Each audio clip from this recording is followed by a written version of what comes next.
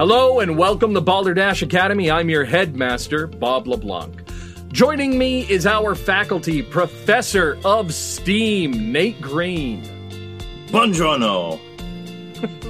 Professor of Home Ec and Wellness, Marie Stewart-Harmon. Bonjour. Professor of Computer Technology, Randy Hunt. Hi. And our 5-time reigning champion, tied with Nate for the most wins, Professor of English Language Arts, Molly McGill.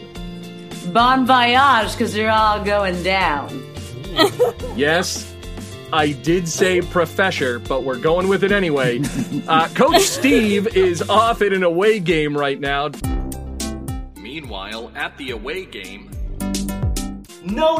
You literally could not have gotten that more wrong if you tried. What I said was 2 meatball subs, hold the provolone, add Havarti. Yeah, I know it's weird. That's just how my cats like it, dude. What are you doing? I have told you every single day to stop coming here. This is not a charity. It's a charity for the birds because they're beautiful and they sing and they bring joy to my life. You are just fat and gray and you wouldn't even make a very good coach. What was that? What was that? Time out. Are you kidding me right now? We ran this play 24 times. I don't care that you're only 8 years old. If you want to continue being my niece, you gotta know the difference between a pick and roll and a give and go, okay? No more excuses. And maybe a side of fried pickles. Yeah, you can throw Havarti on that too. Our visiting professor today is John McCarthy. John is a 25-year publishing veteran who last served as senior managing editor and spirits and cocktail pundit at Men's Health magazine. Since leaving the magazine, John has traveled the world in search of intelligence about fine wine and spirits, amazing adventures, and incredible stories for publications. And his first book, The Modern Gentleman, a guide to the best food and drink accessories, is available now. The link is in the description. Make sure to pick it up. John has agreed to be the scorekeeper tonight while our faculty members compete for the coveted reigning champion banner. They will do their best in a showdown of competitive comedy. And at the end of each, John will assign points to the competitor he feels is most worthy. He's not looking for the correct answer. He's looking for the best answer, which is for the best because he's likely not going to find the correct answer. The points are arbitrary and can be given to anyone for any reason. At the end of the show, the faculty member with the most points will be named the reigning champion. Our current reigning champion, defending her title, is 5-time reigning champion Molly McGill. Whoop, whoop. I said champion a lot there, didn't I? I'm okay with that. I'm okay. All right. And speaking of the champ, that sound means it's time to hear from the champion herself. Our first pop quiz of the evening is from Professor Molly McGill. What do you have for us, champ? Oh, good evening, faculty. Welcome, visiting Professor John McCarthy. So great to have you here. Thank you for having me. Cheers, by the way. Cheers back. Just so you all know, last week was fun when we did the quote, but I'm going back to a fan favorite. I'm going back to the word of the day. So, John, what I'm going to do is I'm going to give our faculty a word. They're going to tell me what they think the definition is. And at the end, you're going to give out points. Are you ready, faculty? Yes. Let's go. Yes. Okay. Today's word of the day is Kirkabit. Today's word of the day is Kirkabit. Kirkabit. Yep. Marie. Yes, a Kirkabit is a very special type of bit for a horse. It was named after a jockey named Kirk, who was able to communicate through his mind, and he like had telepathic messages to this bit. Kirk did, and it went on. The jockeys are able to be one with their horses due to this Kirkabit. Wow, that was an answer. Yeah. Thank you so much, Marie. Thank you. Randy, what do you got? Oh, the Kirkabit, I believe, was a term used way back, like in old like barn dances and stuff like that. They'd finish the dance, the boy and the girl, they'd be dancing. And then when they were done, the girl would curtsy a bit. And then the word just transformed over time into the kirk a bit. Yes, that makes some sense. Tiny curtsies. Got it. Okay. And Nate, what do you have?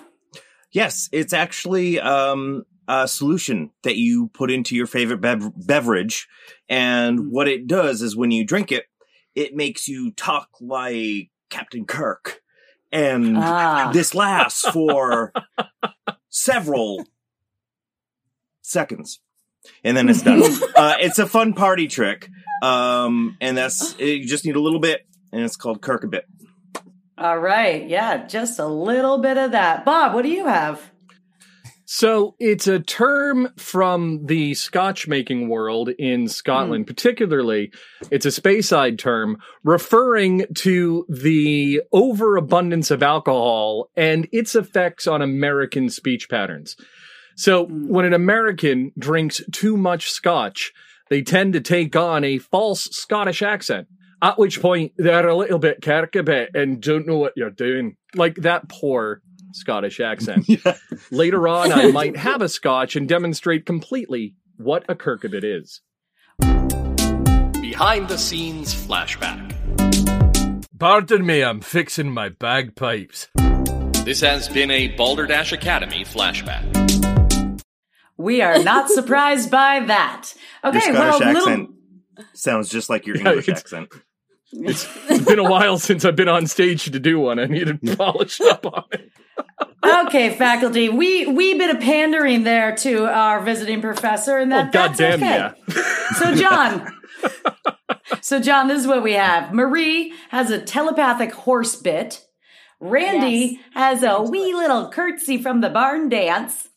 Nate is a Captain Kirkover. And Bob is totally drunk Americans doing a Scottish accent. How would you like to divvy up points if you think any are worthy of them? Well, first of all, right off the bat, I think Marie is totally right in her answer. So I got that right off the bat. And she came out with it really fast, too. So we're going to give her a lot of points. Great. For that. Awesome. Bob gets no points for trying to get that Scottish... That whole Scottish accent. I agree to the point where I'd give myself negative points for that one. Negative points because I might have. I've done better. You can. All right. So first of all, Marie will give Marie 100 points. Wow. Obviously, getting the right answer. That's really not the right answer. Thank you. Remember, right answer doesn't matter. You're looking for the best answer. I give you 75 points for coming up with that story. That was really quick and funny, and you got a lot of points for creativity on that. What was it, Kirkavit? Nate, I think you confused Kirkavit with Aquavit, which is a Scandinavian spirit, which makes you do all the things that you said you do. So I always get them confused. You kind of messed that up a little bit. I'll give you 50 points for taking a stab at it. How's that? That sounds great. Thank you. Love it. Very generous. Okay, faculty, as usual, you all don't thrill me. And I realize that when it comes to words, I mean, you thrill me in other ways. But that's for another show. Thrilling. Mm-hmm. I've got some words. Yeah. Okay. So you haven't been studying. That's not a shocker to anyone. No. So jot this down. A Kirkabit is actually a gourd-shaped flask used in distilleries. A gourd-shaped flask used in distilleries, which I think is appropriate for our visiting professor. I suppose it is. Absolutely. I suppose I should have known that. Yet I learned here today. That's why we're here. All right. If it's what I think they're talking about, it's called a thief in American whiskey, which is kind of a long tube that they stick into a barrel and put their thumb on top like you would a straw to present a sample out of a barrel. Yep. Sounds like that, but I don't know. Now I've learned something. There you go. A thief. Big school, real laughs. Before we move on to the next game, I will spin an opening icebreaker question for John from the Balderdash Randomizer. The spin will generate a random question that John will try to answer in 30 seconds or less. These questions can be anything from work and play to general trivia or things that we just want to know. The icebreaker question for this one is... John, I hear you're a music junkie, so what was the best show you've been to and why? In my life?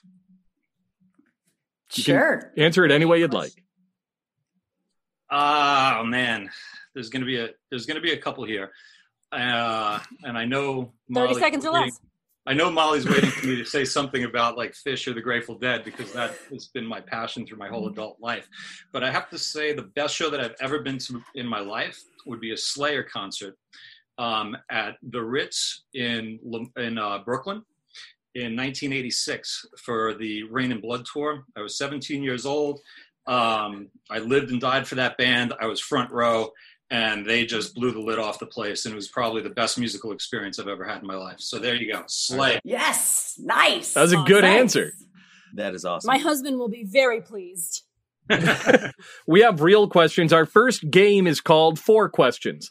Now, John is an expert in spirits, having written for Roads and Kingdoms, Ford, Men's Health, Maxim, JW Marriott Magazine, Bourbon Plus, and Gear Patrol. He is the director of judging for the Barleycorn Awards and International Spirits Competition. He's author of The Modern Gentleman, again, link in the description, and was the whiskey director and bartender at the Rose Room at the Garden City Hotel before the pandemic. So in honor of our visiting professor, tonight's 4 questions will be about one of my favorite topics, whiskey. All right, let's do it. Yay! Whichever one of our faculty members gives the best answer, not the correct, but the best, John will award points. Our first question. The word whiskey is derived from the old Irish term Uiscebea. Uiscebea means what? So, Marie, what does it mean? Yes. Uiscebea is what the sweet old Irish mums would whisper to their babes when they were colicky and trying to fall asleep. Uiscebea, Uiscebea. And when they would not fully get out of that little colicky, I'm going to cry all night, just a little dab of whiskey right on their gums puts them right to sleep. Uiscebea, Uiscebea. All right, whiskey on the gums. Nate, what do you have? It is actually comes from the Irishmen who go sailing. And what they do is they look at the map and then they ask, which bay are we going to? Except as they got more drunk, it kind of just starts luring to Whiskey Bay, huh? So there we go. All right, so drunk directions. Molly, what's your answer? Uiscebea is actually a code word that they used to use when they got their dole and they were hitting the bars. They'd be like, "Johnny, you coming home tonight?" And he'd be like, "Yes, Martha, I'll be home." And then he'll look at his friend Pete and he'll be like, "Uiscebea." And later off, they'd both meet at the bar and be like, "Ha ha ha ha." All right, buddy drinking safe word. Randy, what's your answer? Uiscebea, I believe, was wash the barrel. And when I say wash, we know that, kind of like a cast iron pan, you don't actually wash it because that would be bad. So you actually use a little bit of like feeder whiskey to wash the barrel out to prepare it for being filled with real good whiskey. And then you wait a couple of years. All right. No, great answer. Barrel wash. So all of those answers contained words. The actual answer was water of life. Uiscebea. It's actually where we get the term whiskey from. It was the name given to any alcohol, any distilled alcohol from Irish monks.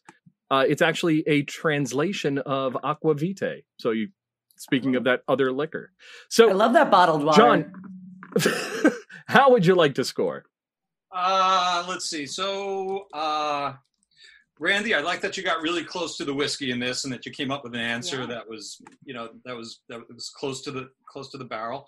What they do is they steam the barrels in Scotland before they use them. Most whiskey in Scotland, or Scotch whiskey, is made from a used barrel, and most of the used barrels in the world come from bourbon and to a smaller degree rye. The reason for that is because bourbon and rye can only be aged in a new barrel. So once they use them once, they send them to Scotland and they use them up to 8 times. And they'll generally steam those barrels out between uses and stuff like that to get all the stuff out. But you were on to that. So for that reason, you get 100 points. Heck yeah, Randy! All right, 100 points. Marie, I'm giving you more points because at the very end you came up with putting the whiskey on the baby's gums, and I thought that was really clever. So we'll give you 75. How else do you put babies to sleep? Not a parent. 70. Not a parent. 75 for Marie. Am I allowed to curse? Thank you, John. Sure. Yeah. It's Molly. What the is that? No. Which bay? Everybody's drunk. Which a bay? Wish bay. No, that was cute. Yeah. All right, 25 points each. You're taking a stab. All right. Cool. 25 points each. Our next question. So the 4 main Scottish areas of whiskey production are Lowlands, Speyside, Highlands, and Islay. Islay is famous for what, Nate? What is it famous for? It's famous for being the stunt double of the Eye of Sauron in the Lord of the Rings movies. It was just the stunt double. It did all of the tricks, like any sudden movements. That was Islay. All right, the double eye of Sauron. Molly, what do you have? It's famous for Miss Whiskey Universe pageant, which takes place every 5 years. It is coveted. It's open internationally, but usually somebody from that area wins because crowd favorite. All right. Whiskey goggled universe pageant. Randy, what do you have? Islay. I'm gonna say that that would be, I don't know, like the channel of water between part of the Lowlands area of Scotland and the Highlands area. That's it's the Islay. All right, so it is the border channel. Why not? Marie, what's your answer? Islay was, there was a lot of sailors around the island for a very long time, and J.M. Barrie, the author of Peter Pan, was talking with one of these sailors one day, and he's like, "What did you see on the island? Well, a lady with fins?" So mermaids originated on the Islay. On Islay. And so much so that it made it into the wonderful story we all know as Peter Pan. All right, so we have, again, 4 answers. Nate it was a stunt double for the Eye of Sauron. Molly, it's famous for the Miss Whiskey Universe pageant. Randy said it was a channel of water between the Lowlands and the Highlands, and Marie said it's mermaids. It's famous for its mermaids. Islay is actually famous for its peaty single malt whiskeys. Again, all of your answers were in sentence form. John, how would you like to score? Well, let's see. We're going to split this up between creativity and actually coming anywhere near the answer. Yes. I'm going to have to give Nate 100 points for coming up with stunt double out of all this. I just don't know how he does it. Yeah. So we'll give him 100 points. Randy, I'll also give you 100 points for at least picking up the fact that Islay is a region. As Rob said, it's actually an island right off of Scotland that's very famous for making peated whiskey. And that's kind of what it did. And then, and that's kind of what their thing is. And then Molly, Miss Whiskey Universe. Yes. Okay, so you were close. There's no Miss Whiskey Universe on Isla, but every year there's like Pete Week, right? Yeah. So once a year, everybody kind of descends. Like all these people just descend on Isla to like relieve it of its whiskey. They do their best, and it's a show as you can possibly imagine. So you get 75 points for that, and Marie, you get 25 points. I'm sorry. I'll take 25. Thank you. All right, our next question. Alcohol does evaporate from a whiskey barrel during the aging process. This evaporated alcohol is known as what? Molly, what's your answer? It's known as the allergy medicine that you use as a nasal inhaler. They actually recycle it and use it because of its medicinal properties. Now, when they say don't drive heavy machinery, like they aren't joking about that. Don't operate the heavy machinery because that whiskey evaporation is just going to clear you out, but make you a little tipsy. All right. So allergy medicine inhaler. Randy, what's your answer? It's funny because that's really close to what I was going to say. It's actually it's spirit mist, I believe, and it's an allergy thing, but it's a nasal spray. It's a spirit mist, and it gets you a little bit drunk and clears you right up at the same time. All right, alcohol-based nasal spray. I'm surprised that's actually not a thing. Marie, what do you have? Well, as we all know, here in 2020, we've been in a pandemic, and a lot of the distilleries around here have been resourcing some of their alcohol into hand sanitizer. And this is not a new thing. This has been done for ages. Back to this, those small particles that have evaporated out are highly alcoholic, and they clean things. Just go with me, Bob. Just go with me. They use this to clean out the distillery after. And so it's bringing back to where it came from to clean it. It's resourcing. It's recycle, reduce, reuse, recycle. And recycle. Also recycle. All right. So it is alcoholic alcohol. Nate, what do you have? Well, I mean, as everybody knows, angels can't actually swallow beverages. They just have to put them in their mouth and spit them out. What they can do is inhale them. So this is called angel candy, mostly because it's real life angel booger sugar. And that's how the angels up above us that look over us, that's how they get their fix. They just hover over breweries or whiskey plantations or whatever they're called, and they inhale those vapors. Rick houses. That was my third guess. I almost said it. I'm so sorry I stopped. So what Nate said was that the angels know the street value of that evaporated alcohol. So Molly it was the medicine in an inhaler. You have a spirit mist nasal spray from Randy, hand sanitizer from Marie, and angel nose candy from Nate. I can't believe I'm saying this with that answer, but Nate was the closest. Oh my God. It is actually, it's referred to as the angel's share. So John, how would you like to score? Holy cow. Right, you must have known that though, right? Because you came up with angel right off the bat. I was like, oh, he knows it or whatever. And then it became... I had no idea. I guarantee he didn't. That's why it's so great. Sugar. Just to answer this question the longest possible way, angel share is oxidation in the barrel. So there are two processes happening in the barrel while whiskey is aging. One of them is wood to liquid ratio, so it's actually breathing in and out of the wood and out of the char in the wood to get the flavor. And then air is getting into that wood, which oxidizes that whiskey, and that helps that flavor also. But condensation from the barrel, because it's porous, is what they call angel share, and they lose about 3 to 5% a year from the barrel. Wow. But ultimately, it helps for flavors, so it has its good points. Anyway, 100 points for Angel Booger Sugar.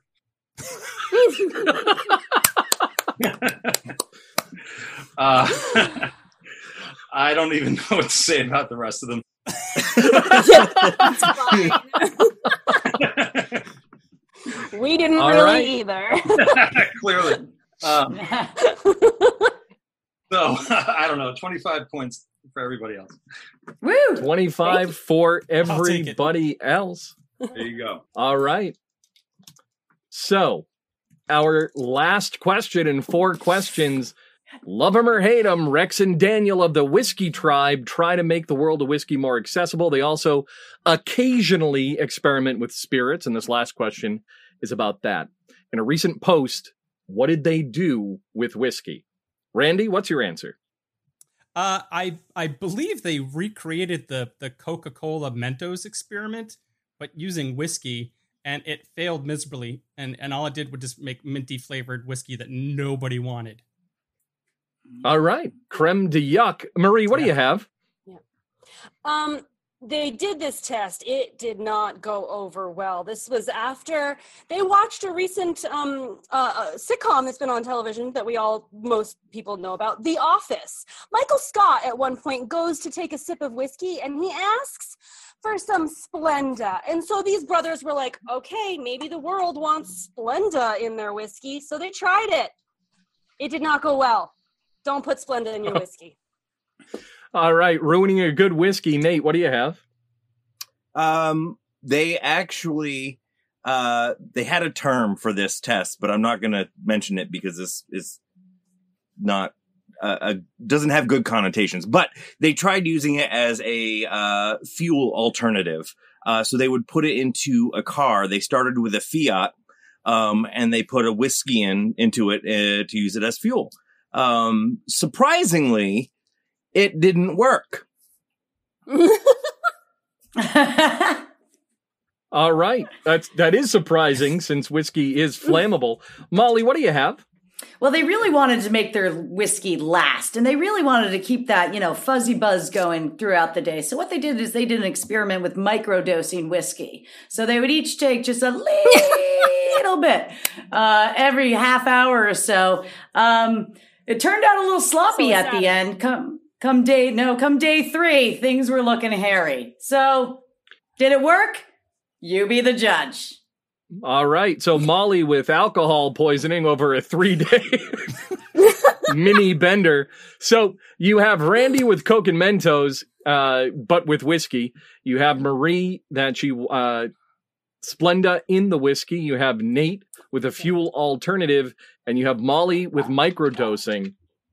Those were 4 very answered answers.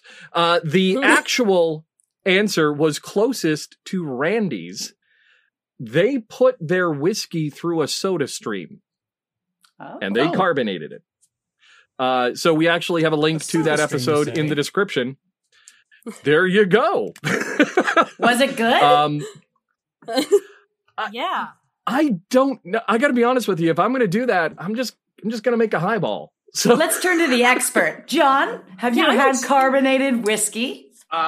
First of all, I did not know that at all. I had no idea what the answer was. That sounds horrible, by the way. Yeah. Hey, you have to try it. It sounds horrible. It doesn't mean it is horrible. So if it works, it works. To Rob's point, though, you could just put a little club soda. I like to do maybe 3 to 1 or so. Ratio with that, and like a nice long peel. If you could do that of anything citrusy you like. I like lemon, but fancy. All I'm thinking of is, can you imagine adding the bitterness, that sourness of carbon dioxide directly to the whiskey? Yeah, no, it doesn't. It's going to mess up the congeners. There's no doubt about that. It's going to make everything big and round and filled with air. And I just can't imagine it would taste as delicious as a really nice made highball. I'm going to try it at the break, so I'll let you know in about 10 minutes. It's a very simple drink, but if you just put a little crown of mint on top, you get kind of that olfactory hit as you drink it. It's really, really nice. No sugar. So anyway, A real highball. I really wish you were here to make us a drink. It sounds so good. Here Be she in the means description. Score. 5 other here's. Everybody wear a mask so we can drink more together, no doubt. Yes. Yeah. All right, cool. So because Randy got so close, and little did I know, we'll give Randy 100 points for that. That was cool. In my mind, the only thing that was even remotely feasible of these was Nate's fuel idea. And I know a lot of distillers who started as people interested in changing what's it called, like eco fuel, like changing spent oil to fix cars and stuff like that, or to run cars. And after doing that, they realized that is a terrible line of work, and making whiskey is a lot cleaner and nicer and better. So for that, you get 100 points. Microdosing whiskey, 75 points just for the very idea of it, and 50 points for Splenda. I'll take it. I'll take it. Why not why not diet whiskey? It's better than Soda Stream. All right. So Thanks, John. here we go. Our I points gave you less. are. Sorry about that. I'll make it up to you. It's all right. Our points are: in last place, we have myself with 25. Oh, I Next, forgot to give we you have. I don't need them. I'm fine with it. Next, we have Molly with 200. Come on, John. Marie with 275. Nate with 375 in the lead. We have Randy with 400 points. Wish a bang! Well done. What? Yeah. So join us for a conversation with John, the author of The Modern Gentleman, the guide to the best food, drinks, and accessories when we return to Balderdash Academy. Go Dashers! Get your angel boogers ready.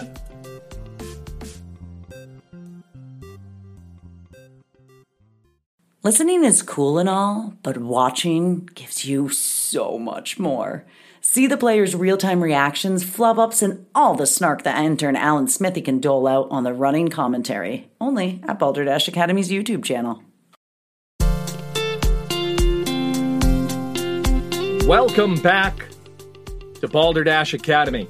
Our points are: in last place is myself with 25 points. Next, we have Molly with 200. We have Marie with 275. We have Nate with 375. And Randy with 400. So, Who knew? who knew? We are here today with visiting Professor John McCarthy.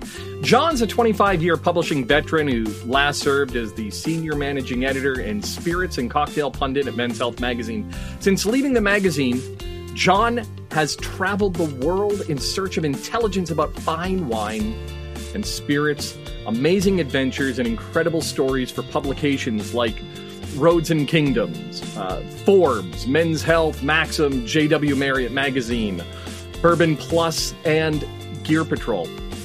John is also the director of judging for the Barleycorn Awards, an international spirit competition. The link to the society is in the description. He also is currently shamelessly, and we appreciate that he's doing it shamelessly, plugging his first book, The Modern Gentleman, the guide to the best food, drinks, and accessories. Again, the link to the book is in the description. So when at home, he resides in Queens, and before COVID blew the world up, or just blew the world if that's what you're into, John was the whiskey director and bartender at the Rose Room at the Garden City Hotel. John, welcome to Balderdash Academy. Yay. Yeah, it's great to have you on. But before we started, we were talking about the Barleycorn Awards, and in particular, could you tell us a little bit about the Barleycorn Awards and the Barleycorn Society? Yeah, absolutely. So the Barleycorn Society is a compilation of spirits journalists like myself. And when we formed Barleycorn, which is a spirits competition, spirits taste competition primarily, we also do marketing, but we wanted to create a competition that kind of ran through the lens of the people who talk about these spirits and who have influence over these spirits all the time. So that's really where we got started with it. We've been at it. We're in our second year now, but we've been working on it for about 4 years or so. And it's doing really well. We just released our medalists last week for the spring competition. We do this twice a year. And I am actually drinking the winner right here, which is a Four Roses single barrel from Kentucky. Beautiful bourbon. Cool. So, right on to Four Roses. They did an excellent job. And there you go, Barleycorn. Were you part of the inception of the whole thing? Did you help create it? I was, yeah. I helped create it through a guy who does award shows for a living. He does like marketing awards. He does the Marcom Awards. He does the Hermes Awards. He does these all these like kind of like third-party award programs that you may or may not have heard of, but do extremely well. And he's also a whiskey geek, and he wanted to get involved in booze. So through a mutual friend, he was introduced to me, and this is what we built together. So basically, you knew a guy. That's right. I knew a guy. That's how it all happens. I got a rookie question. How did you come up with the name? With the name Barleycorn? Yeah. Okay. So to tell you the truth, the name Barleycorn came from my partner. His name's Ed Dalheim, and he felt very strongly about this name. Barleycorn, there's a lot of different connotation to it. It goes back hundreds and hundreds and hundreds of years. And if you think about barley and corn being obviously ingredients in whiskey, ingredients in spirits and stuff like that, there's the symbolism. And in order for that spirit to become a spirit, it needs to go through a cycle of life. So it needs to grow, it needs to die, and then we distill it and resurrect it again. So there you have it. So it's like an exorcism. Like life goes. It is a little religious, a little spiritual. Thank the Lord. That's right. Well, I mean, that does make sense too. So, I mean, prior to the 15th century, the word corn referred to any grain, not what we think of. That's right. That's so, exactly right. Yeah. Now, we're living in an age of a lot of drinking. But in appreciation of spirits in general, and that I think probably started with the craft beer movement. We're seeing a lot more craft distilleries. We're seeing a lot more appreciation for whiskeys and for liquor in general.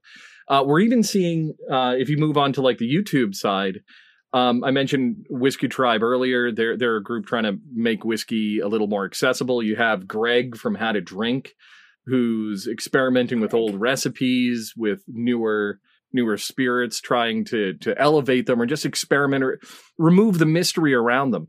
Now, what do you think's driving that change from liquor as booze to liquor as something a little bit more fine and a little bit more refined? Interesting. I thought you were going to ask me what the hell I'm doing to move the ball forward after. Oh God, no. Well, yeah. What are you doing? What the hell are you doing? Well, these guys are doing this. That's what I thought you were going to say. All right. So you touched on a couple of different things, and there are a lot of different answers to this, but I think that we can all agree that Scotch whiskey really started taking off and being interesting to people in the 90s in the advent of single malt Scotch as opposed to blends. Okay. And there was a lot of marketing behind bringing single malt to the United States or whatever, but we embraced that. And we've had single malt with us now for 30 years, let's say, or close to it. Yeah. Now, a decade later in the early 2000s, a couple of things really started to happen. First of all, the trend started to shift toward people really enjoying whiskey more and becoming more involved in that. A lot of it, to your point, comes out of the idea of craft beer, comes out of the food movement and the foodie movement of the early 2000s. All of that kind of stuff plays in. Fine wine obviously has a lot to do with it. But once that stuff started to trend, a couple of different things happened. everybody started buying everything, especially in the United States, in terms of bourbon that anybody in Kentucky makes because it got hot. And it also sparked a craft distilling movement in this country, which really just kind of got started around 2004 and is still in some form of infancy to this day. And a lot of that came from the food culture, the idea that local sustainable will make better, the beer culture, beer, 95% of beer back in the day was owned by 5 companies, and it wasn't very good, and they couldn't do it well. So with craft beer, it did, we had that whole revolution and everything else, and people felt like distillation was the next shoe to drop. And in 2004, there were 60 distillers outside of like the big guys, the 7 big guys in Kentucky and all that. And today there's like 1,500 different distilleries in this country. So it's really grown quite a bit. And the booze that they make has gotten a lot better too.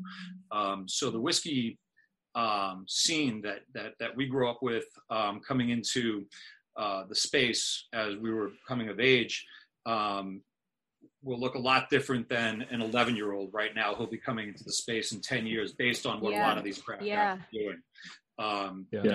Bringing forward new categories like American single malt, making rye whiskey, which nobody was drinking 10 years ago. Now rye whiskey is a huge category that's growing every year. So, what starts from a trend, there are so many different angles to look at why whiskey got hot. But once it did, people really got enchanted with it. I've been drinking for approximately 12 years now, and I was very fortunate. Legally for 10. My dad. I started drinking. Well, when I legally came of age, my dad was like, "It's very important that you know how to drink good. You need to drink well." And so he taught, I started drinking whiskey with my dad, right when I turned 21. And I find that a lot of my girlfriends are kind of afraid of whiskey. And I'm like, it's wonderful. However, as somebody who knows a lot of whiskey, and over the past few years, it's even blown up even further. What would be a good whiskey to start somebody off with? If they've never really had a taste for whiskey before, but kind of want to get into it, and something easier to drink that, what would you suggest to get somebody to like whiskey? Something really, it takes a little while. To me, it's like you have to break through a barrier to start to kind of get it. You know what I mean? And to do that, you want to go in through familiar territory. Okay. So you want something, maybe you want something that's light. Maybe you want something, that's approachable, that will have some undertones to it, that will be something that you're used to drinking. And, I'm going to give you I'm going to give it 2 answers. They both might be surprising. Great. The first one, the first one would be a Canadian whiskey, and I would say a Crown Royal or something like that is an excellent beginner whiskey. And the reason for that is the way they make that whiskey is basically they start with almost a vodka. So they make basically a vodka, or very, very close to a vodka. So it has that real neutral grain kind of light backbone to it, as opposed to a much heavier bourbon or something like that. And then they'll age that very highly proof spirit that's close to a bourbon in a barrel, and then kind of spike it up with rye flavor and wheat flavor and stuff like that to get it to their flavor profile. But the backbone of it is very light, so it's an approachable whiskey. Crown Royal would be my first. Wow. And See, I wouldn't have even thought of that. That's awesome. Plus you get the little purple bag. It is really cute. I just keep changing it. Yeah, I'm a gamer. I still have 3 bags of that filled with dice. So earlier, you joked about. So what did you do to advance that? And it's a good question. Tell us about your book. Yeah. And other segues. Which one I wrote, or the one I'm writing now? This one. Both! Yeah, The Modern Gentleman. Tell us about it. Yeah, no problem, man. The Modern Gentleman is not just a booze book. The Modern Gentleman it's really written for anybody who's interested in knowing a little bit more about the stuff that we eat and we drink and we consume and we enjoy every day. And I am of the mind that if you know more about the stuff that you're enjoying, and more about the stuff that you're eating and drinking, you're going to enjoy it more. Totally. Okay, so when I was, I joke in the book that when I was 32, I was still drinking wine out of a box, and that's true. I didn't know the difference between a Merlot and a Cabernet and a this and a that, and I didn't care. But now that I do know, I wish I did know then, and I wish I did care. So that's what this book is. So I take about 15 different topics, from cigars to hot sauce to cheese to rum, cocktails, whiskey, wine, beer, all that type of stuff. And I just try to give you an entry point into those categories and help you understand them a little better. Awesome. And give you a place where you can jump off and go further into it if you want to. So it's really written for younger people, but it's good for anybody. If I don't want to be a gentleman, can I just be a modern lady but know all that stuff too? Yeah, you can. I hate that the name of the book is so uninviting to so many people, because really I love it. It's for everybody. It's written for everybody. It's supposed to be really fun. I hope it's not like an encyclopedia. It's just like, hey, you need to pick up cigars. Here's how to, and you don't know anything about them. Neither did I. So that's super useful. Here's how to find one. Absolutely. I'm like an idiot. It's about making it accessible. And there's so little out there right now. I mean, you could go to Reddit and then you drown in Reddit boards. Everybody has their own opinion. It's difficult to find a resource that allows you the information to build your own opinion about what you need to do to develop your own palates. So, John, what's your new book about? My new book is going to be, the working title is Whiskey Rebels, and it's funny because it's very similar to what I was just talking about earlier. It's literally, and this is why I know so much about this stuff, but it's literally a recent history of American craft whiskey, and I mean really recent history. In 2000, like I was saying before, in 2004 or so, these guys, there were maybe 60 distilleries in the United States or something like that. And all these guys came in and just started asking questions and bucking trends and saying, well, why can't we make bourbon in New York, for example? Why can't we make rye in Maryland, where rye is actually from? Why can't we do that? And the reasons were never good ones. They were just never fixed from prohibition, and it really took a while before people could get into the idea of doing it. And then they had to compete with these big companies, which everybody was really intimidated to do. So it took a long time to get it going. But the guys who did are the guys that I'm talking about. These are my whiskey rebels, as I call them. And these are the guys who started distilleries, who have really made a difference coming out of this craft revolution, as I'll call it, over the last 15 years. Westward Whiskey would be one of them. Definitely Tuttletown here in New York would be one of them. Stranahan's in Colorado, Balcones in Texas, Corsair in Nashville, Sagamore in Maryland. I mean, they're all over the country, and they're amazing entrepreneurs who have really broken down every convention and have faced a massive corporate beast to get a seat at the table for whiskey, and they actually made it happen. And then all of a sudden started getting purchased by these huge companies and becoming millionaires and stuff like that. Right. It all happened. So that's what I'm trying to talk about. Yeah, must read for anyone who likes whiskey. Talk about a risk, though. I mean, you're talking about an industry where, your product, you're looking at 12 to 18 years before you have a usable product in the whiskey world, which means you basically need to find your way making a profit on blends, right? Prior to having your own product line. I mean, unless environmental factors are in play and you're in a hotter state like Texas or Well, in America, you're not typically going to go that long, and the crafts don't go that long. You know what I mean? They do everything that they can do. They try to age whiskey in smaller barrels to various degrees of success.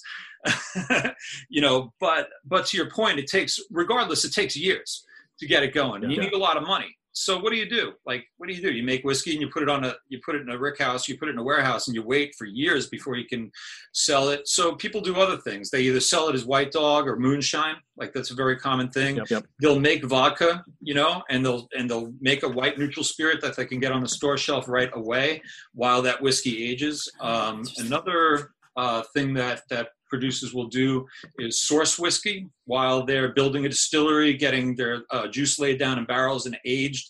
So they'll purchase whiskey, get it into their flavor profile. That's somewhat frowned upon in the industry, but it happens, and it's not that frowned upon. Yeah. Again, who has pockets deep enough to wait all those years to make a penny back on your whiskey? And what if you age it out and it never turns? It isn't that good. Like, you're in a little bit of trouble. So unless there's really deep pockets, nobody's able to do that. Mm-hmm. So yeah. Now, well, I think this would make a really good Christmas present to 3 different people in my family. So you just let me know when this book is ready to buy, because I'm on it. Just buy them for me, and I'll sign them for you. All right, perfect. Done. Make great gift. All right, Nate, what were you going to say? Now you've written for many different magazines over the years. So this is a 2-parter question. Do you feel like that brought you to these 2 books, that one that you have written, one that you are writing, and like, how has your style of writing for magazines kind of influenced these books? And my second question is, have you ever thought about writing for Highlights or Ranger Rick?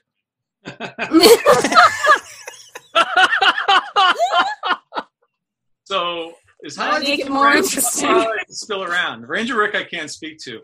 Highlights is in Pennsylvania. I'm aware of that publication. I know them very well, but I don't know them very well. But I did apply for Highlights once. Did you? That's awesome! At one point in my career when I was out of work, but it was one of those I don't know. I was like, yeah, I play guitar and I like drink whiskey, and it was one of those kind of applications. I mean, you could do like a pre-wine, like, this is a really good grape juice type of thing. Like, take me for what I am, or we're not going to get along over here in Highlights. Right. If you want, I'm available, but this is what you're going to get. Oh my God, that's great. As an illustrator, my dream was Hidden Pictures. It's a really well put together magazine, and that's funny. One of the things that drew me to it is, in most of my career, to answer your question, I was actually more in magazine management, production, design, stuff like that. But it ended up management toward the end of my career. So I was doing a lot of graphic design, I was the production director of several magazines throughout New York City, all through the 90s and 2000s. When I ended up at Men's Health magazine, that was 2006. That is really when I started writing a little bit. And when I was writing for that magazine, it was great for me because I was the managing editor of the magazine. So I was also able to tell everybody what to do. So I had an amazing group of talented people around me, editors and copy editors and a fact-checking department. I mean, ridiculous, for anybody to start, just to kind of start getting into it. And I had, real food journalists around me and stuff like that. And so I started writing at Men's Health. I started writing food, and I am not a vegetarian, but I'm like a pescatarian. And I realized very soon into writing about food, that I was going to hit a ceiling real quick. First of all, it was a saturated market. Second of all, I didn't eat so many things that I couldn't really do it. But then I realized that, I drink everything. And this was like 2010 or so, and like the whole cocktail scene was starting to happen, and I was very aware of it. Yeah. And then the booze scene was starting to kick up, and I was becoming very aware of that too. So that's when I started switching from food to booze, and it all started with a little tequila article that I wrote. And the next thing you know, I got invited to Mexico, and I'm like, oh shit, I think I'm onto something here. Yeah. Heck yeah. It always starts with a little tequila. It does. George Clooney invited you, didn't he? Yeah. So just the last part of your question. I'm sorry to keep going, but Men's Health had a book division as well, and one of the book editors there was a very dear friend of mine. So after I left Men's Health, he went on to work. He was laid off as well. We all were. So he was laid off as well and went on to work for another publisher called Duo Press. And Duo Press was a children's book publisher who was trying to build a young adult and an adult category. So they had a bunch of ideas and a bunch of books that they wanted written, and he turned to me, and that's where we hatched The Modern Gentleman, and that's how I came to writing that book. And after that experience, the publisher and I just decided to keep working together, and that's where he greenlit to publish Whiskey Rebels for me, which I'm working on now. So. That's awesome. So you had a failed career as a salad reviewer, and that's okay. We all have ups and downs. But as the whiskey sommelier at the Rose Room, yeah, and you obviously know your way around a cocktail. What's your favorite? Ooh, Let's close this out. Let's close this out with a John McCarthy recipe. I bet it's an Appletini. If you read my book, I'll talk about how much I hate talking about my favorite anything because it's it's like having a favorite song. At one point, if you're in a certain mood, you want to hear a certain song, and in that moment, that's your favorite, right? And if you're let me rephrase. No, all right, go ahead. What's a cocktail you would make for guests coming over? What's your go-to? Let's see. What time of year is it? No. No, that's true. All that stuff. No, absolutely. If you were coming over for December when this comes out. Yeah, if you were coming in the summertime, I would do something like a watermelon aid with a little bit of vodka topped with bubbles or something like that, or really like that. But in the wintertime or whatever, and friends are coming over, and we're like, I like whiskey, so I would probably just do an old fashioned. I love classic drinks. I love Manhattans. I think they're delicious cocktails. It's all about the ingredients and the right ingredients, but they're very simple to make. So that's what I really focus on, but I can make anything. Nice. I'm coming over soon. So take some time, muddle your cherries for your drink, enjoy, and have a sip for us. When we come back, we're going to have our Steam Pop Quiz and Lie Again, only on Balderdash Academy. Go Dashers!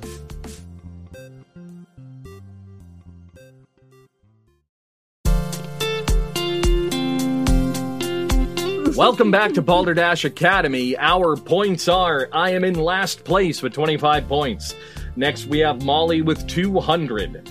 Marie with 275. Nate with 375. And Randy with 400. It is still anybody's game. And it is now time for our second pop quiz. This pop quiz is from the head of Steam, Professor Nate Green. Nate, what do you have for us?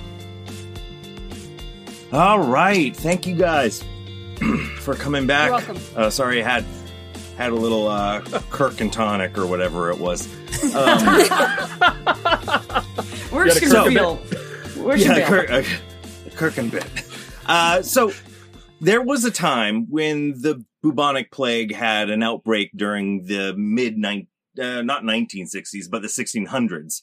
And it kind of hit, it hit Germany, Italy, Moscow, so when it hit Italy, they had to, well, all of those places, but I'm talking about Italy here. They had to do some social distancing. And now sit down for this. There was no Uber Eats. There was no Grubhub. There was no 2 Dine In or any food delivery services like that. So the residents of Florence, Italy needed their booze, and they needed a way to get it while socially distancing. So here's my question. What did they do during this outbreak in order to help them get their liquor? Which is now the same thing they're kind of revitalizing today in Italy and using for the same reason. Now that that's kind of mulled over for a bit, let's start. We never start with Bob. Let's start with Bob. Sure. I recently read the article all about this on the streets of Venice, I believe, or it might have been Milan. And I thought it was ingenious bringing back technology from the Middle Ages, technology that we forgot after World War I, and that's the booze pigeon. So what they do is they would take tiny little flasks and tape them, tie them, ribbons, whatever, to a pigeon's legs and send them to the recipient. And this was good in the Middle Ages for two reasons. Not only did you get your liquor, but you also got dinner delivered. Some assembly required. Oh. No. It's a big, strong It's squab. We've all had squab. Come on. I don't know. They only had enough money for a one-way ticket. Molly. One way.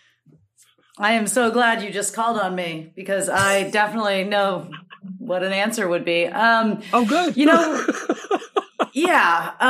Back then, one of the great advances of technology was the creation of the Vespa. Really popular in Italy, birthplace of the Vespa. And so the bubonic plague gave a lot of time for people to tinker around. And so there you have it. You have the Vespa. So socially distanced, one rider per Vespa, little basket in the front, everyone being, bring out your drinking. And they'd all come out, but it'd be in Italian, of course. And they'd all come out and then just basket and toss, basket and toss, basket and toss. And then they'd have a lovely charcuterie board. Was that a charcuterie board? Was that what that was? Yeah. Okay. All right. Yeah. So we have charcuterie, high class Lunchables. Charcuterie. Randy, how did they get their liquor during the socially distanced bubonic plague? Well, these days we use cell phone technology, and you have cells all over the place, and whatever cell you're closest to is the cell that your phone is being serviced by. And back in the day, way back in the day, sure, yeah, they actually borrowed some technology from the French, and they had a series of trebuchets set up in a cell fashion, so they could point. And it was on like a turnstile, like a railroad turnstile. And they could turn it 360 degrees and say, Antonio is, 100 yards that way. Or maybe he's 100 miles that way, or 100 kilometers that way. And they it's 100. A series of, they'd put the barrel in and, they'd wrap it in a little bit of burlap to try to protect it, but didn't really do much. And they would just launch it. And, they had a little note on it saying, hey, send this to Antonio. And they would just launch and launch and launch, and they would finally get there. Nice. Antonio's such a lush. Medieval t-shirt cannon full of booze. I like it. Exactly. Yes. And Marie, what's your story that you're going to stick to? Well, when I was 15, my aunt got married in Las Vegas at the Venetian Hotel, so I know a lot about Italy. And at this wedding, my aunt took a gondola ride, and the gondolas were how people maintained the distance. They would just tell the gondola guy the day before what they wanted the next day. Gondola guy would come by, drop their booze, be on his way. No touch, no socially distanced, easy. The requesters of the booze would leave their money on the end of the dock. The guy would drop the booze and take the money and on to the next stop. Gondola guys. Through the rivers of Florence, Italy, we have gondola ice cream truck alcohol wagons. Got it. All right. So we have, I'm going to go backwards because the last ones are the easiest to remember. And I didn't write them down. We have alcoholic gondolas, gondola guys. That was they had a nice graphic there, gondola guys with a cup of wine. Then we have the medieval t-shirt cannon full of booze going to multiple people named Antonio.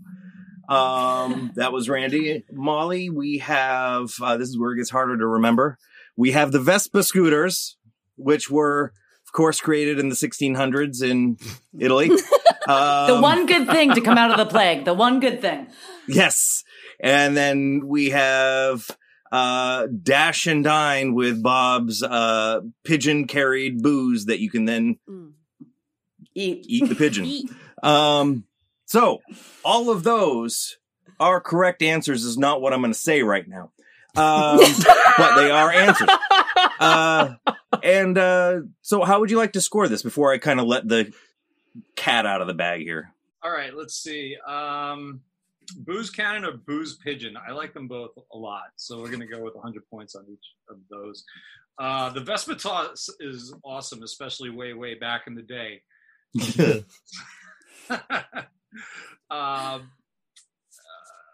Just to be a jerk, a charcuterie board would be French. An Italian... It was an alliance. It was an alliance. Italian collection of dried meats would be called a salumi board. That's what I said. The salumi board. But anyway, we'll give Molly 100 points. Oh. All right. Right. And another 100 points for Marie for her gondola Uber. Whoa, 100 all around. Nice. All around. Hot dang. Nice done, yeah. That was fun. But they don't really drink booze in Italy. It's all wine. Like, seriously. Yes. And that's what they had. They had wine windows. They were actually cut out holes in the walls of at vineyards and different places within Florence. And then they kind of etched them out. We'll put pictures in, but yeah, and it made them really nice. So that way, and it was about the size. Yeah, thank you, Alan. They were about the size of a wine glass. So it's just a hand that can come out and hand you that. It was kind of like the first type of drive-throughs that you could use on your Vespa scooters while munching on a pigeon burger. Yep. Your 17th century Vespas. Yes. Best thing it was to come like out of the the Flintstones type of thing, you know. That's right. That's that exactly makes a lot right. of sense. That makes a lot of sense. So it is time for our 30 seconds or less question. John, we are known for hard-hitting questions here. I hope you're ready. All right, let's do it. Our next 30 seconds or less question is: would you rather have invisibility or flight?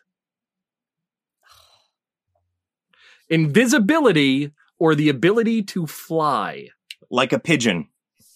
I am going the to flask. go with flight. Absolutely. Flight. It's just something a little creepy and sneaky about the invisible guy who wants to be invisible. Seriously, right? Yeah. How do you want to be invisible? Besides, you can fly. You can just get the out of there. Like, Yeah. That's true. That's like one of those questions that's a Rorschach test, right? Mm-hmm. So you see what you want to see in it, right? oh, absolutely. So- I love birds and flight all the way. Yeah, I'm right there with you. So our next game is Lie Again. So in this game, I will read a weird or unusual fact about a member of the faculty. This statement can be true or it can be a lie. Our faculty doesn't know whether or not they're the ones I'm going to call on, so this will be fun. No. As you know from previous episodes, our visiting professor and fellow faculty members may question the subject to see if what they're saying is the truth or a lie. They can ask questions to try to figure that out. Either way, the subject must convince everyone that the unusual fact is true, no matter how absurd it sounds. Now, for those watching from the beginning of this series, you've seen truths and lies from Molly, from Marie, from Nate, from Steve, and from Carla Rose. But what you haven't seen is one from Randy. So, our own Randy Hunt is known for many things. He's a playwright, he's an actor, he's an improviser with Comedy Sports Maine, he's a ukulele musician, and he's the creator and host of the podcast We All Have a Story. Link is in the description. What a lot of people don't know is that he's also a roller derby ref known as Carries a Whistle. And this is where our story begins. While at a derby, a skater went off the track, and she was so intent of coming on as fast as she can, she did not pay attention. And she hit Randy so hard, he banana peeled, hit his butt hard on the floor, and in the process, chipped a tooth on his whistle. Isn't that right, Randy? It's absolutely true. All right. So who has our first question for Randy? Randy, Nate? Would you ever lie to me? Just wondering how our relationship Maybe. is. Oh, damn it. See, you're truthful. Was it for the Calamity Janes or the Port Authorities that you were reffing for? It was for the Port Authorities. The travel team. Randy, how did you come up with the name Carries a Whistle? Because I totally love it. So most people in roller derby, the skaters and the officials come up with a derby name, and usually it is some play on words. And I don't know. I had a really bad first name, and I ditched that, and we're not going to talk about that. And then I made a list of a whole bunch of really funny names, and that was the one that I liked best. Which Have is you funny considered? Because some people don't get it at first, and then like 6 months later they'll be like, "Oh, I get it now." Randy, can you work through the whole collision for us? Can you just run down how that happened?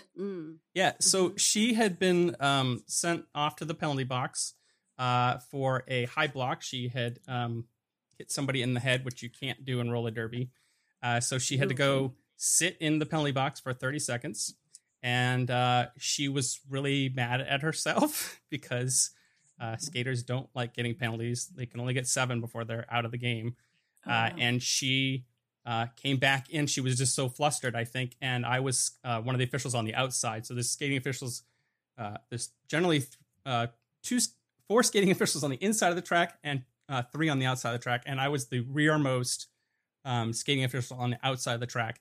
And she just came running in or skating in, and she wasn't looking, and I came to a quick stop, and then she came into a quick stop too because she hit me, and then I went down, and I hit the railing on the side because at Happy Wheels there's a little railing on the side, and it's that front tooth right there. It's a teeny chip, but so you didn't get it fixed.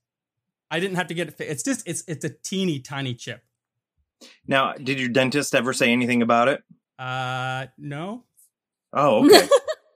You might want to get a new dentist then. You kind of pay them to point out that stuff. I'm just. All right. Who has another question for Randy? I know that a lot of roller derby bouters have superstitions. They have to not wash their socks or anything like that. As a ref, I know you're nodding because you know it's gross and true. Do you have any weird things that you do as a ref? Like, do you need to get bowled over now every single game or bout? Or I really prefer not to. I up until that point I'd had a really good record of not falling. I've been wrecking for it's been 5 years, and I've only fallen 3 times on my own and 2 times not on my own, and that was one of them. It's much worse when you're not expecting it. Well, yeah. Well, yeah. So you don't have any weird superstitions? But no superstitions, no. Okay. Any other questions for Randy? All right, so you've heard the story. Now let's hear your conclusions. Marie, what do you think? Is Randy telling the truth or is this a lie? I do think that he is telling the truth. I have enjoyed a few different roller derby bouts here in the Portland area, and they do get pretty intense. And so the idea of somebody sliding right into Randy and bowling him right over does not seem out of the realm of possibility. I think he is telling the truth. All right, Nate, what's your call? I knew it was truth right off the bat because he answered my first question truthfully by saying that he might lie to me at some point. So by him not being incommittal, he's not. It's true. Did yeah. Divorce. All right. What? All right. So he should be committed, is what you're saying. Molly, Yes. what's your answer? Is it truth or is it a lie? I believe it's true. It sounds like a legit thing that would happen, and I like his name, so I feel like it happened. I feel like he's honest. He ran down the whole encounter very, like, a lot of details in it. So I'm gonna go truth. He showed us All his right, tooth. John, what's your call? Is it the truth or is he telling a lie? So bad want to say he's telling a lie because everybody else said it was true. Right. But to Molly's point, the level of detail that kind of went into that story and the ease and lack of searching makes me think he's telling the truth. All right. So we have 4 truths across the board. Randy, what's the story?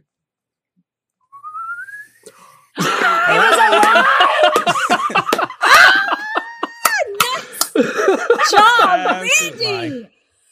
You got I feel it. so violated. I found it I 3 feel so times in violent. 5 years, and I've never been hit over. Nobody's ever hit me. Oh, that's awesome. Done. Randy.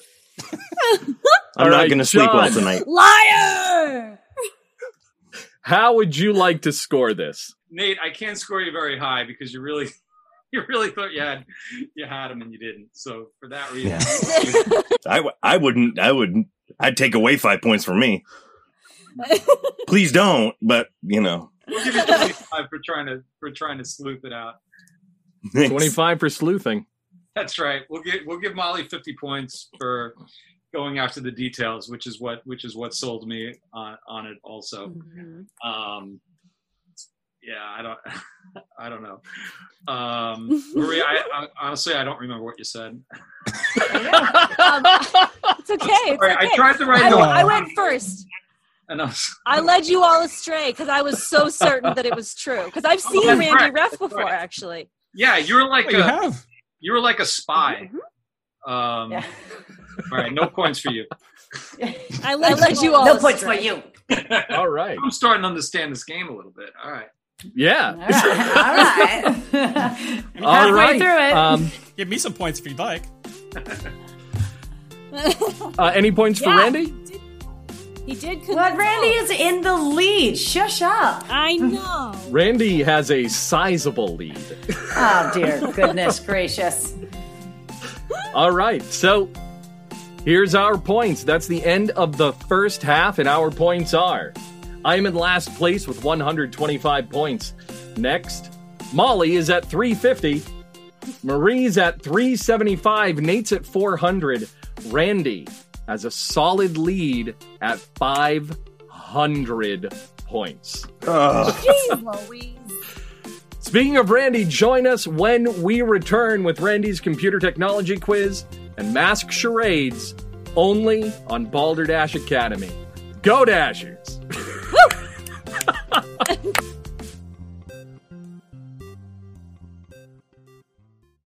We All Have a Story is a podcast dedicated to learning more about the folks around us, one person at a time.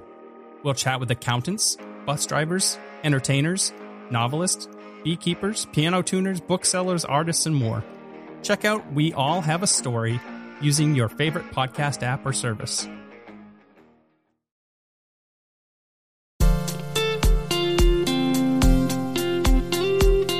Welcome back to Balderdash Academy. Our points are: I am in last place with 125 points. Molly is next with 350. Marie with 375. Nate with 400. And Randy with 500 points. What's up with that? Hey, it's now time for Professor Randy Hunt with Computer Technology Pop Quiz. Randy, what do you have for us? Hey, everybody. The folks over at MIT, the Massachusetts Institute of Technology, they're a pretty smart group of people. And back in 2012, they built a computerized system that could detect fake something. What fake something could this system detect? Yep. Marie, since you know, why don't you start? Yeah, I do know. social media started in the early 2000s, and at first you only had to have a college email address. And then parents started being on Facebook, and then you could have any old email, and then suddenly you could have any old picture, and there was no verification. You started getting randos posing as real people, and MIT was like, no. We are going to develop software to weed out all of those fakers, and you are no longer allowed to have social media profiles. So they created programming to weed out the fakers. Fake social media, fake Good email, answer. all of it. Yeah. All right. Yeah. Great. Nate, what do you got? They wanted to weed out fake emoji or emoticon usage. They were really tired of sending something, sarcasm it's really hard to communicate sarcasm over text. So, Yes. You say something and then somebody's like, oh, I love that, when, they didn't really read it. They didn't understand it was sarcasm. So it was a fake, thing. And, it can automatically detect that. And there's been a lot of, issues in my family because of it. All right. Nate with fake emotions. Molly, what do you got? So everyone knows that these scientists at MIT love to go on weekend getaways to New York City. But what always ticked them off was they would come back with either gifts or purchases for themselves of faux designer handbags. John, you can relate. Every corner. So what they did was they developed this software that they would use when they go to the kiosk on the corner of the street, and they would say, is this Chanel or is it Chanel? And they actually helped a whole group of purchasers, women looking to up their game and men looking to buy a gift for their loved ones, or women trying to buy a gift for their loved ones. And what they did was they saved people thousands of wasted faux handbag money. Wow. Great. Faux handbags. Bob, what do you got? Well, I actually know this. Living in Mass and working in Boston, at that time period, I was getting my degree in graphic design in Boston. And I had a lot of friends who went to MIT. And there's one thing that was in common with all of them. Number one, they were brilliant. And number two, they were bored. And I remember hearing about this story. They're sitting on the green. They're looking at the MIT dome. And inspired by the dome, they created the Silicanator, a device to detect fake boobs.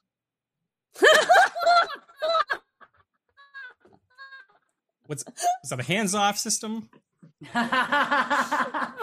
just curious. Well, it started hands-off. They tried to make it hands-on, but the resulting lawsuits would have shut them down. Yeah. Bankrupted them. I was talking about the computer being hands-on, not somebody. What's the The Right. Silicanator. Silicanator. Yeah. Soft tops. That's it. All right. So we had Marie with a computer that could detect fake social media accounts. Mm-hmm. And Nate pointing out fake digital emotions, emoticons. Mm-hmm. Molly with fake handbags, which I think is genius, and somebody should actually do that. Maybe they did on this. Who knows? Pretty sure. And Bob, the fake boobinator, the silicanator. Silicanator. Yeah. It goes by both names. Yeah. Don't make it crass. John, you've heard some really clever answers here. Do you think any of them are right? And if you would like to assign points, this would be a great time to do so. All right, I think we'll do that. I'm going to give Nate 150 points just because emoticon issues are rampant in my family as well, and I feel for him. I get it. We can Fist bump. That's right. We can talk after this. There we go. If you want. Talk it out. Over some whiskey. Marie, you get 200 points because you busted that out right off the bat, and it actually sounded plausible. MIT could do it. That's right. I can't. Zuckerberg can't. 50 points for her very, very touching story about real problems that we have, and that visitors to my fair city have. So you get a lot of points for that one. I'm gonna get in trouble. Did you say 250? I'm gonna get in trouble for saying this, but Bob, most of us can spot fake boobs from. Right? I'm saying we don't really need. Just wait it down a little. You can, you know. I know. Yeah, you know. So, John, how many did you give Molly? 150. 150. Yeah. All right. And Bob, all right. 50 points for your Siliconator because it's a funny name. That's. Hey, what can I say? Randy, what's the real answer? I was wondering if you'd ask.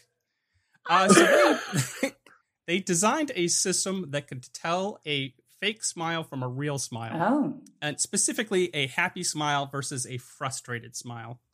So they would test these subjects by asking them to show a frustrated smile. Because sometimes when you're frustrated, you're like, and they smile. It's fine. I'm fine. Everything's fine. How I feel right now. So they tested them to to induce frustration intentionally, and then compared it with their real smile, and they came up with this system that they could detect the difference between the two. So I was close. A worthwhile invention. Yeah. All right. So our points right now in last place is myself with 175 points.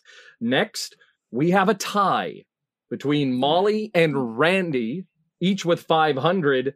We have Nate with 550, which means Marie, good thing your internet stabilized because you will be doing our mask charade. Oh, God. All right. Wait, who's winning? I'm curious. Marie how many points do you have? Marie is winning by 25 points at 575. Whoa. You got It's this. time for our 30 seconds or less question. John. What's the one thing you wish you had known when you began your career?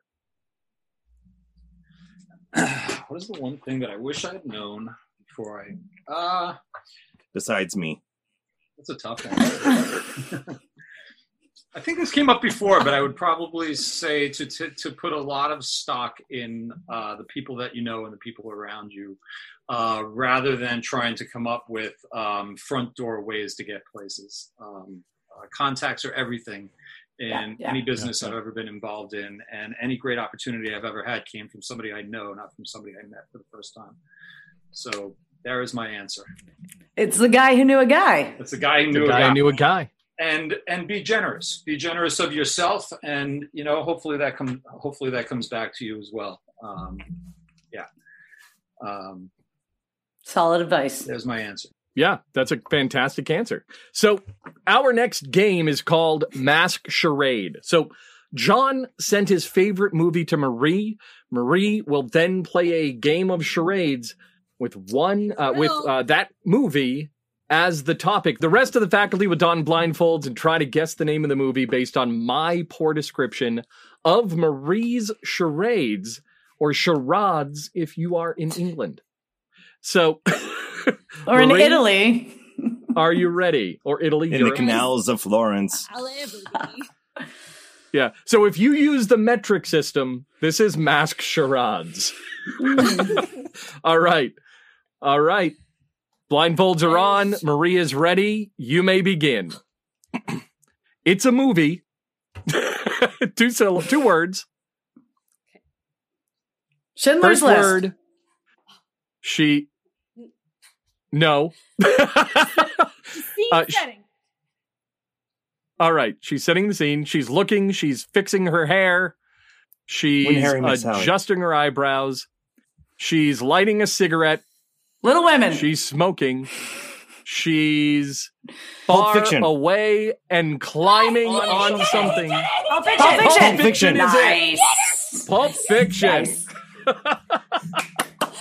I'm like, if it's smoking, right. it's got to be Quentin Tarantino. Oh, it's fast. You Well- were going after the movie poster.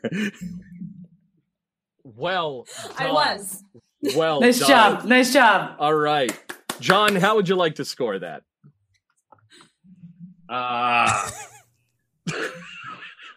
Well, like I said, Marie gets the most points because she didn't know the movie that well, so she did the movie poster, and that was brilliant. She did the Uma on the bed. You guys didn't see it, right? But she was doing. Yeah. I was trying to short hair and bangs. Quentin Tarantino's like little foot fetish thing going on. The whole thing was there. So, Which is great. Like a couple weeks ago, I got Kill Bill 2, and I literally just showed a close-up of my feet. That's all I did.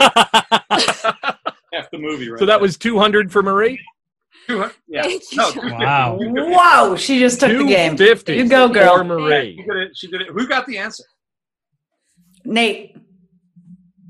All I did was hear it and was like, I don't have to do anything else. What did I'm she being say? honest. Nate, what did she say that made you say Pulp Fiction? She was smoking, Cigarette? and when I see smoking, like when that takes center stage, I'm like, oh, Quentin Tarantino. Yep, there you go. I knew it was an easy one. How much for Nate? All right, we'll give Nate 200 points for getting the answer. Excellent. 200 points. All right, that changes And how much stuff for up. Molly? 75 to Molly. Yes. For pandering. 75 for Randy for participating. Ah! For f***'s sake. You're welcome, Randy. Thank you, All Molly. right, our points are: in last place, you have myself with 175 points. Next, we have a two-way tie between Molly and Randy at 575. Nate is next with 750, and Marie is in the lead with 825 For points. f***'s sake. 5-time winner, So- Molly. so- 5-time. I've only won it twice. Join us when we return. You're going to find out that Zed's dead, baby. Zed's dead. We'll also have a pop quiz from Home Ec and Wellness, and technically correct only on Balderdash Academy. Go Dashers! Nice Oh, job, Marie.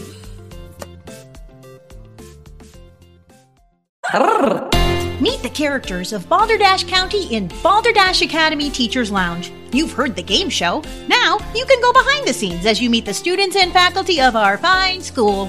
Unlock the mysteries of the centuries-old buildings, or even go outside the school grounds to meet the denizens of the village of Balderdash. Character, comedy, and mystery abound in Balderdash Academy Teachers Lounge every other Wednesday on your favorite podcast service.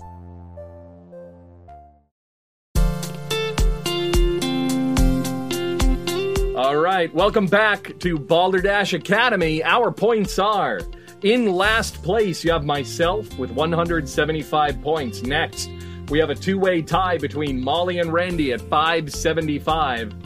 Nate is next with 750, and Marie is in the lead with 825 points. Jiminy Cricket, you guys.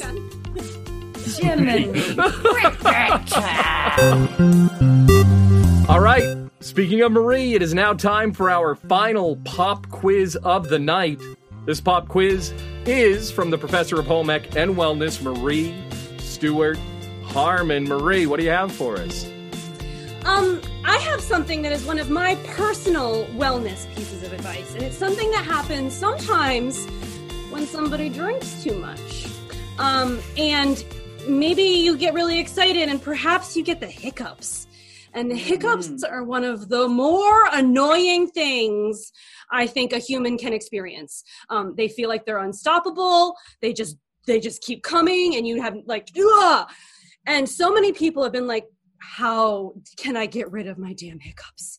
So, faculty, I would like to know what you guys do to get rid of your hiccups, or if somebody nearby you has the hiccups. Yeah. Nate, do your kids ever get the hiccups, and how do you solve it? They do get them, and my son hates them. He just like, it's just like he's not the type of kid that gets depressed, but when he gets the hiccups, it's just like the plug has been pulled. He just powers down and he doesn't want to talk or do anything. The fix, it's exhausting. It's exhausting and it's maddening because you can't stop. You have no control over them and you don't know when they're coming. I found that the fix was we have an overabundance of I think they're called Tantons. And what I do is I just take them, I cut them open, and then I put whoever has the hiccups, my kid, myself, whoever, you crawl into the Tanton. That's what they're called, right, Bob? Do you mean tauntauns? Tauntauns, yeah. Yeah, Tauntauns. Yeah. Tantons are a hygiene product. I don't know. They were on clearance. I don't know. But anyway, for large space-going camels. But it's yeah. So I don't know. Maybe they use Tantons, the Tauntauns, but I don't know. But anyway, if you cut them open and then you crawl inside, you spend the night. Hiccups go away. I had to sew him in though because he didn't like it in there. Okay, but it specifically has to be a Tanton/Tauntaun. A Tauntaun with or without a Tanton. Doesn't matter. Okay. All right. But specifically that creature. Noted. Yes. Thank you, Nate. Oh, yeah. That is very, Definitely. very helpful. Molly, what about you? How have you ever cured the hiccups before? Okay, so you mentioned maybe you're a little inebriated, you got the hiccups.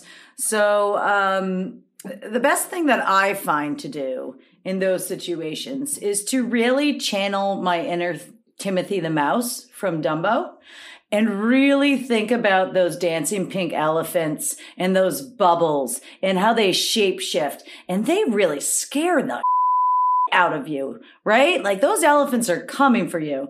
So I channel my inner Timothy the Mouse. I visualize that horrific horror show of elephants dancing in my mind. And it gets me on a whole different mental plane and I'm good to go. Thank you, Timmy.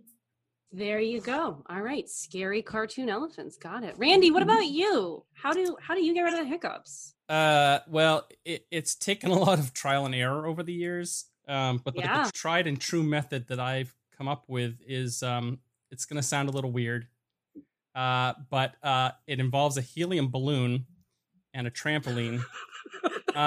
So I go in the backyard. Not good during the winter because the trampoline gets a little too stiff. But you inhale the helium. You start doing somersaults on the trampoline while then singing When the Saints Go Marching In a really high-pitched voice. And they go away in no time. Yeah, plausible. It takes a lot of focus to be able to do that. Saints. I saw you doing that once. I didn't realize it was because you had the hiccups. It was the hiccups. I had too much scotch. I had no Randy, idea. are you aware there's a helium shortage? I mean... Well, I'm sorry about that. I had to get rid of my hiccups somehow. I know. I'm just saying you might have had a lot of hiccups you were dealing with. I now understand the shortage. Yeah. Headmaster of all of us, wise one, what would you do to get rid of the hiccups? I'm going to answer this honestly.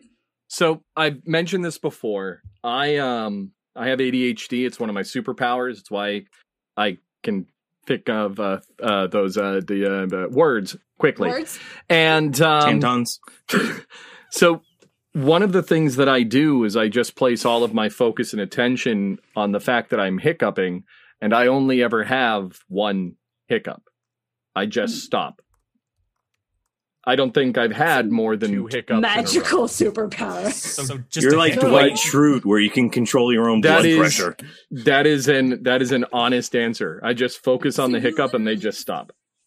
Will the hiccups away? Yes, or I forget I'm hiccuping. Yeah, or I get easily distracted, and this is true, and I just forget that I'm hiccuping.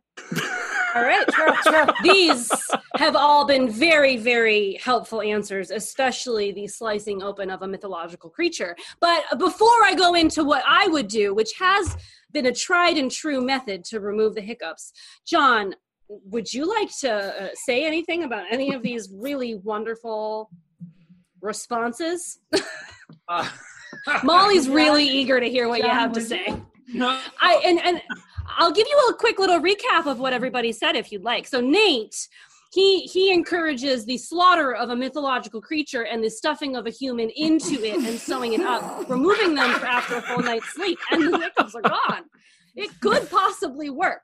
Molly chooses to envision scary cartoon elephants like the little Timothy mouse from the movie Dumbo, and that seems to have worked for her. Randy inhales helium and goes jumping on a trampoline while singing in that very high-pitched voice. When the saints go marching in. Go marching in. And Bob, Sounds effective. with his innate superpower to just will them away with the pure, sheer motivation of distraction. ADHD, it's nothing but a useless superpower. There you go. John, these have all, some of these could potentially work. I think most of them work. I think they'll all work. Nate, first of all, while a tauntaun is fine, you can also use a dog. If your child is small enough, will work. It doesn't have to be a tauntaun. I'm worried for your family dog. Alan, cue the ASPCA disclaimer. Llamas are also really good replacements, as tauntauns are hard to find. Mm-hmm. But What about alpacas? for extreme cases over time, that will get rid of the hit. It's the lightsaber that's hard to find. So for somehow bringing Star Wars into hiccups through the mind of your son, I give you 150 points for that. That was good. Love it. Love it. What I like to do when people have the hiccups is scare the shit out of them, just because it's an opportunity to do so. And Molly is apparently afraid of dancing pink elephants, which is a fear tactic, which definitely helps hiccups. So we're going to give Molly 200 points for coming up with a real answer. Helium and a trampoline, also very, very effective. Much like the tauntaun, it doesn't have to be when the Saints go marching in. That's just what works best for me. Works for you? Maybe each individual has their own song. Maybe like a Slayer song or something. Right. Maybe for you, John. Coming around the mountain, man. I enjoy myself. All right. Yeah. And they'll be gone in about 40 minutes. Yes. And Bob's HDHD hiccup. I didn't give I didn't give points out. I'm sorry. Randy will give Randy 100 points for that. And Bob, for the whole one hiccup thing, I hate you for that. And you get 50 points. My wife hates me for it too. So yes. After you have one hookup, do you yell out Uno? Hick. I got to be honest with you. I learned how to do it because I'm an actor first. So I got the hiccups on stage. I had to find a way to shut it off. So I did. Yeah. I don't know how.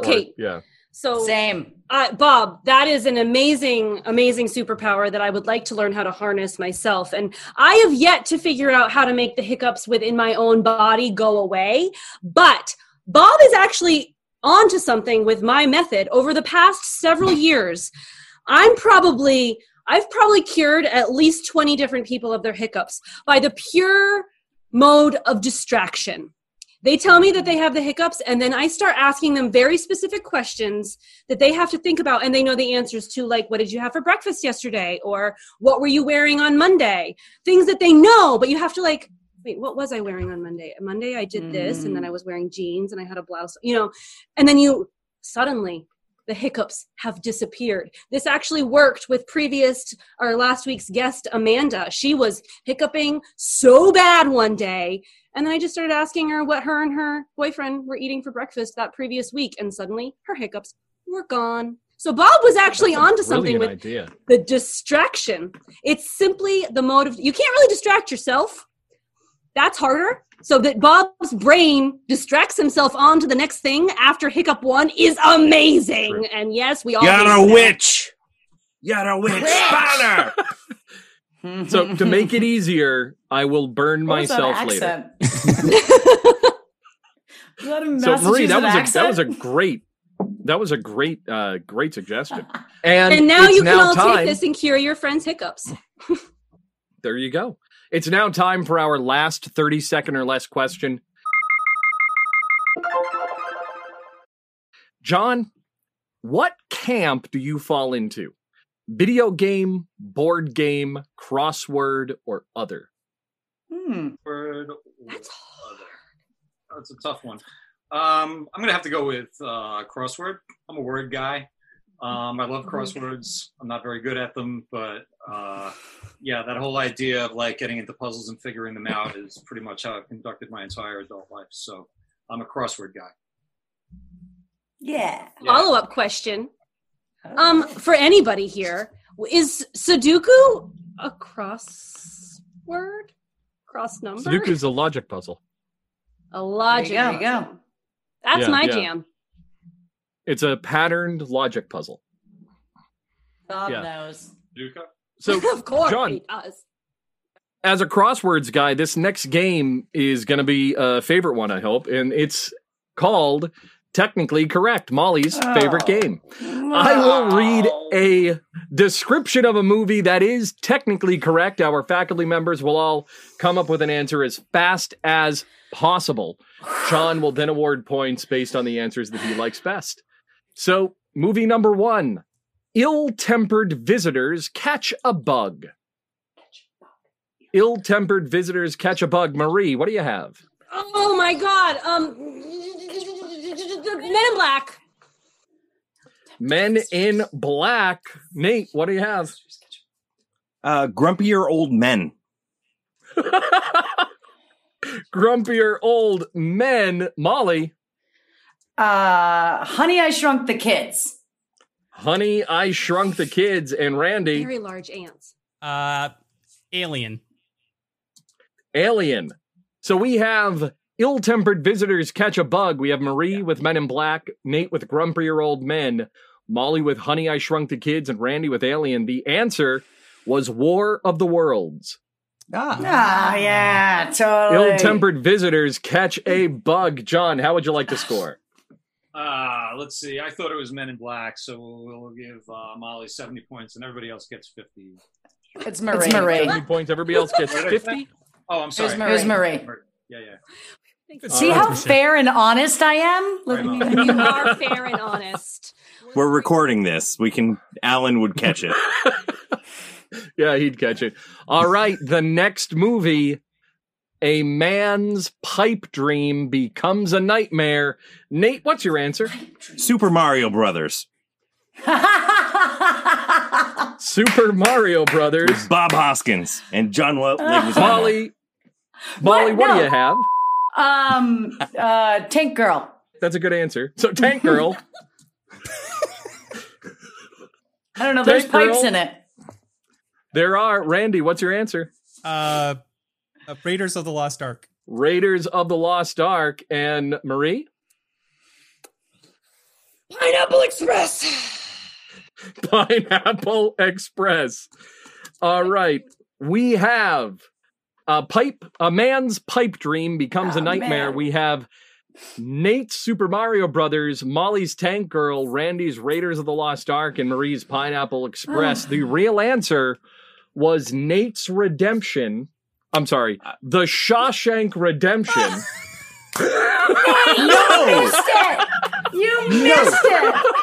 Wait, hang on. Wait, okay, so you said the pipe dream. I immediately thought of Shawshank, but ends with what? A nightmare. A man's pipe dream, because what is the pipe filled with? But that's not how it ends. It ends with him on the beach in San Juan Tanejo. Flashback. A man's pipe dream becomes a nightmare. This has been a Balderdash Academy flashback. Oh, I thought you said ends in a nightmare. Oh, my first thought was Shawshank. Oh, my God. I'm going to be a Steve here and be like, they didn't work together. John? Nate's that was brilliant. Perennial answer to almost everything is Shawshank Redemption. And he missed it. So how would you like to score? I think in spirit, Nate had it right. So how would you like to score, John? All right, we'll give, I don't know, man. I'm gonna give 100 points for whoever said Tank Girl, just because. All right, 100 points to Molly. I actually got some points in this game. And yeah. Super Mario Brothers, was that even a movie? Or yeah, Bob Hoskins. And yeah, John it was Leguizamo. horrible. All right, we'll give you 100 points for that, and 75 for Raiders and Pineapple Express. All right, 75 for Raiders and Pineapple Express. Our next movie, this one is in honor of John. A kid from Queens finds himself in a sticky situation. Molly, what's your answer? Jeez, Crow. Newsies. Newsies. Randy, what do you got? Coming to America. Coming to America. Marie? A kid in King Arthur's court. All right, kid in King Arthur's court. Nate, what's your answer? Spider-Man. So we have Molly. So the movie, Kid from Queens finds himself in a sticky situation. Molly has Newsies. Randy has Coming to America. Marie has a kid in King Arthur's court, and Nate has Spider-Man. Well, the kid in this is from Forest, Queens. He has an Uncle Ben. It is, of course, Spider-Man. Nate! Yep. All right. Also Very Newsies. nice job. So, John, how would you like to score? Well done. All right, so 150 for Spider-Man, because I actually knew that one. Yeah. Or I thought I did anyway. But even before I came up with Spider-Man, my first thought was Coming to America. But of course, Eddie Murphy wasn't from Queens. He went to Queens to find his queen. So we'll do 100 points for Coming to America. Oh, man. 100 points for Newsies, just because you came up with that so fast. Yeah, for sure. And I'll give 75 points for King Arthur's Court. There's something Queens-y in there that I'm not aware of. But anyway. Well, it was a king. All right. Our last technically correct. A visitor to New York discovers that it's dangerous to fall for a blonde. Marie, what do you have? Godzilla. Randy? I'm going to go with King Kong. King Kong. That's it! Oh, man. God damn it. I'm Nate, gonna say what's your answer? Home Alone 2. Home Alone 2. And Molly, what do you got? That movie with the prostitute. Pretty Women. Is this the one where you're just going to keep on like Pretty stringing Woman. it along? Pretty Woman. You mean the famous blonde? Yeah, she dyed her hair for the movie. This is just like Bird Box. You just kind of describe it until somebody else gives you the answer. King Kong. Okay. All right. So we have a visitor to New York discovers that it's dangerous to fall for a blonde. We had Randy with King Kong, Marie with Godzilla, Nate with Home Alone 2, and Molly with Pretty Woman. The answer was Randy's King Kong. Yeah. Got my monsters mixed up. All right. Tauntaun. So, John, how would you like to score? All right. 50 for Randy for getting the right. Yeah. Answer. 125 points from Keith, basically giving him the right answer with the wrong answer. So I saw. I'm going to give 100 points for Home Alone 2 because I don't know if Joe Pesci or whatever was a visitor. Wait a minute, that was Chicago. All right, 75 points. They did meet a blonde. They did meet a blonde. That was pretty. The second one took place in New York. Did it? All right. Yeah. It's Home Alone 2 lost in New York. He's not done, Bob. I have no idea. All right, cool. How many points did I give you? We'll give you 25 more points then for that. All right. And coming up with the blonde. All right. And everybody's favorite blonde from Pretty Woman. She's got a really big smile. I don't know, Molly. I'm going to have to give you 75 points for that one. That is generous. I will take that. All right. So that's it for tonight. It is now time for tonight's moral.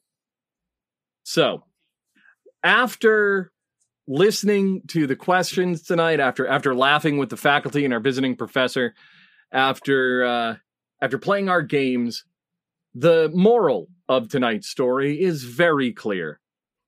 When you're out partying at a Slayer concert, make sure you and your drinking partners have a safe word. All right. So let's find out who won this thing tonight, shall we? Oh, dear God. We have myself in last place with 225 points. Next, we have Randy with 950. Molly with 1,100. Who's it gonna be? So now we're down to Marie, and we're down to Nate. So did Nate win number 6? Did Marie win? Well, Marie has 1,170, which means Nate is our 6-time reigning champion with 1,300 points. Every time I charade! Every time. You got a lot of points for your charade. So, John, thank you for being our visiting professor tonight on Balderdash Academy. The link to John's book, The Modern Gentleman, the guide to the best food, drinks, and accessories is available in the description. Thank you for visiting us at Balderdash Academy. I've been your headmaster, Bob LeBlanc. Joining me has been Professor of Computer Technology, Randy Hunt. Au revoir. We have our Professor of English Language Arts, Molly McGill. I'm humble and gracious loser. The image of poise, our Molly. Next, we have the Professor of Home Ec and Wellness, Professor Marie Stewart Harmon. Numero dos. We have our 6-time reigning champion, Professor of STEAM, Nate Green. Nice Buenos job, noches. And of course, our visiting professor, we have John McCarthy. Slanche. Right on. Cheers, y'all. Flawless. All right. Good night, and thank you for listening to the podcast. We have options available if you'd like to support the show directly or show your school colors with some Balderdash Academy merchandise. For more information on the show, support options, or merchandise, please visit our website at balderdashacademy.com. Thank you for listening, and have a good night. Join us December 28th as we welcome visiting professor Jesse Thal. Jesse is an LA-based audio and video editor producing content for Netflix, Warner Brothers, Universal, and more. You might know him as Jetsy, the electronic music artist. If you love pugs, video games, 80s beats, or electronic music, make sure to catch the next episode of Balderdash Academy. Balderdash Academy was produced and edited by Bob LeBlanc. Theme music by Thinkfish Tank. Performed and written by Steve Corning, Carla Rose Dubois, Nate Green, Randy Hunt, Bob LeBlanc, Molly McGill, and Marie Stewart Harmon. Copyright 2020, Robert J. LeBlanc and Steve Corning. All rights reserved.